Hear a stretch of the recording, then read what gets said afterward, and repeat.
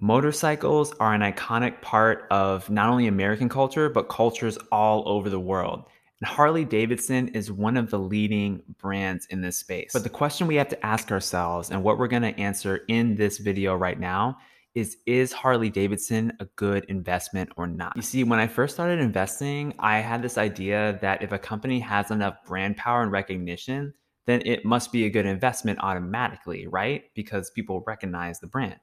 Well, that's not always the case, but sometimes it is. And so I want to help differentiate those things for you in this video right now. In order to really understand the answer to that question, we have to first go back and understand the context of the business. So we'll look at its history a little bit, then look at the business today, and then we'll look at the financials and see how the company is really moving money around and what they're doing with the money that they're earning. And then ultimately that will help us answer the question whether or not the stock is a buy right now.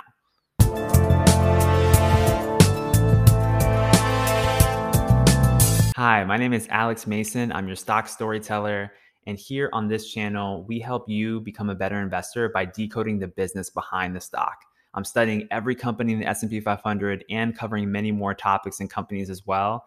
And today we're going to talk about Harley Davidson. So let's get into it. Now, I want to take you back with me in time right now to the early 20th century. And I'm talking really early, like 1903. Now, around this time, the Wright brothers were working on an invention that we now know as an airplane, but another type of transportation was also being developed, and this was the motorcycle. William, Walter, and Arthur Davidson, they were these three brothers who were obsessed with bicycles. And one of their other friends was named William Harley, and he had this idea to create a motorcycle and actually motorize bicycles. Now, Harley and the Davidson brothers, they didn't invent motorcycles, but they were some of the early pioneers.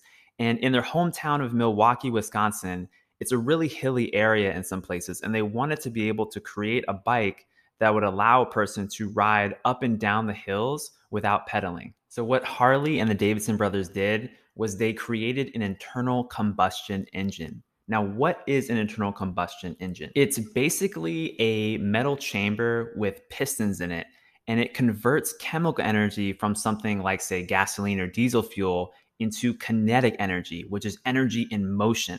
Now, what this means for you and me is that instead of us having to pedal a bike ourselves, we can pour some fuel in a machine and it will go automatically for us. The first prototype that was built didn't really work out very well, but by prototype number 2, things were getting a little bit better with the motorcycle design. And then fast forward to 1907, Harley Davidson was actually a company producing over 150 moto-bikes. Hey, if you're getting value out of this episode so far, it would mean so much to me if you took 1 second and just tap that like button. Thank you so much. Now, Harley Davidson kept making bikes. They perfected their designs a little bit more. They came out with different models of bikes over time.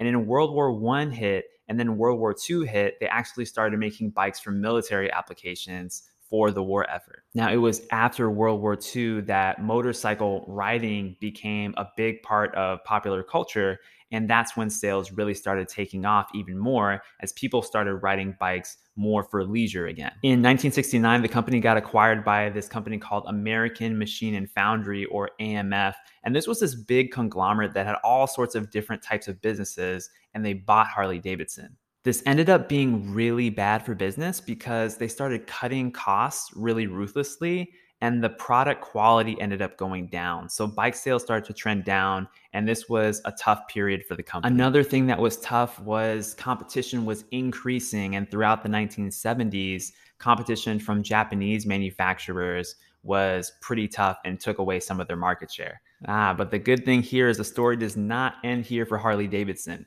They ended up getting sold to a group of investors in the 80s. And by 1986, they actually went public in the stock market.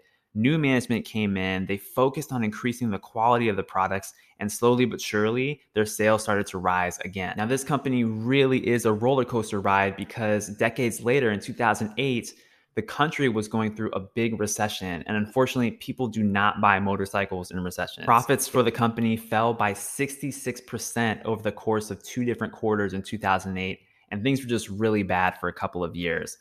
But the economy eventually rebounded, and Harley Davidson started selling more and more motorcycles yet again. And that brings us to today. The way Harley Davidson's business model works today is that they design and manufacture these precision engineered motorcycles, and then they sell them to a network of dealerships, which are spread out across the country and across the world. And then those dealerships sell the bikes to consumers, people like you and me. They've got a network of over 1,300 dealerships. About half of those are in the United States, and then the other half are spread out across the other continents of the world. One exciting thing about this company's strategy is their push into electric vehicle sales. So they're trying to design more bikes that cater to this market with renewable energy as opposed to just their traditional gasoline powered motorcycles. Now, this sounds really great, but I think we need to take a look at another data point that can inform our decision as potential investors. And that is the number of riders in the entire marketplace, in their market in general. You see, the thing is, not just with Harley Davidson, but with motorcycle manufacturers in general, there's this trend toward less and less people buying motorcycles. It's not as big of a part of popular culture as maybe it once was. As a result, Harley Davidson management is forecasting overall global growth in motorcycle sales to grow by only about 2 or 3% per year. Now, that's not exactly fast growth, but wait, there's more to the story. We need to look a little bit deeper into the financials because there's some more things going on here. One thing that I'm noticing in the financial statements that Harley Davidson put out earlier this year is that their market share is pretty strong.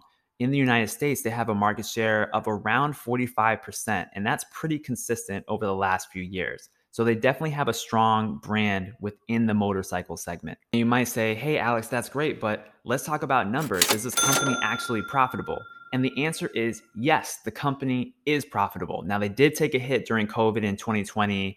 Their financial results were basically flat for that year, but they do have a strong base of revenue and a strong base of profit in most years. And 2021 was one of those years. We can see that the margins are decent at around 9%, which is good. But where's the cash flow going?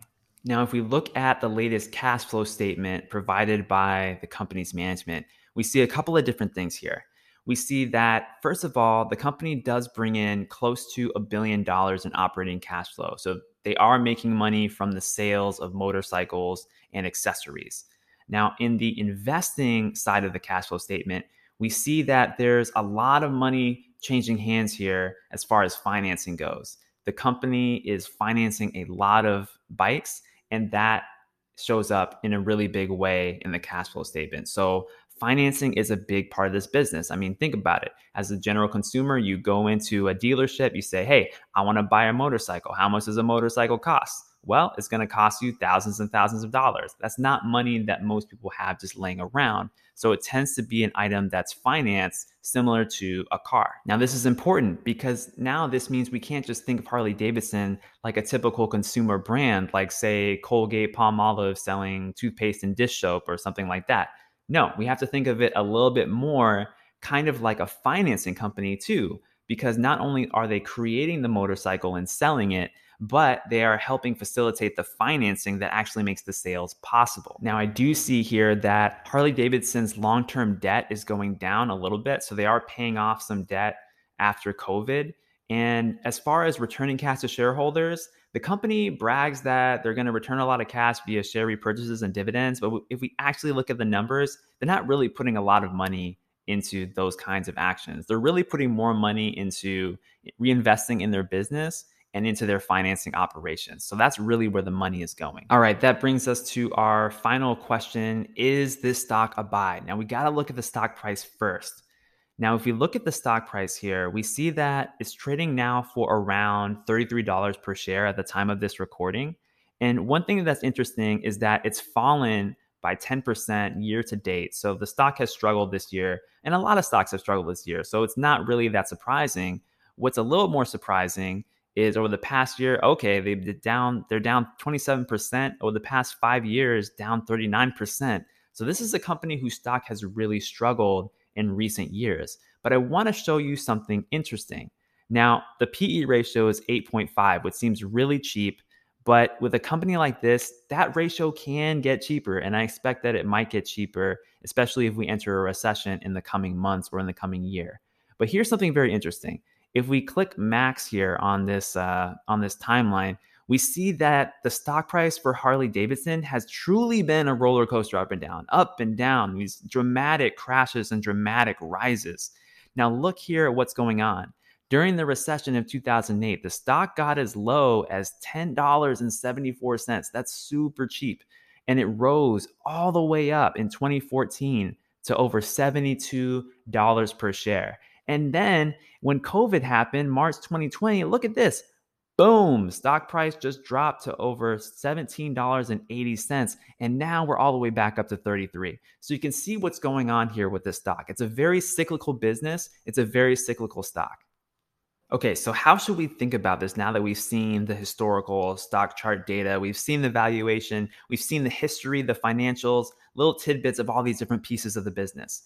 Well, this is a business that I think isn't great to buy right now necessarily. That's my opinion. I think that a multiple of 8 times earnings, it looks cheap, it looks enticing, especially from a value perspective, but it can get cheaper than that. Now, if this was a business trading at 4 times earnings, I'd be all over it. I mean, Harley Davidson has a great brand.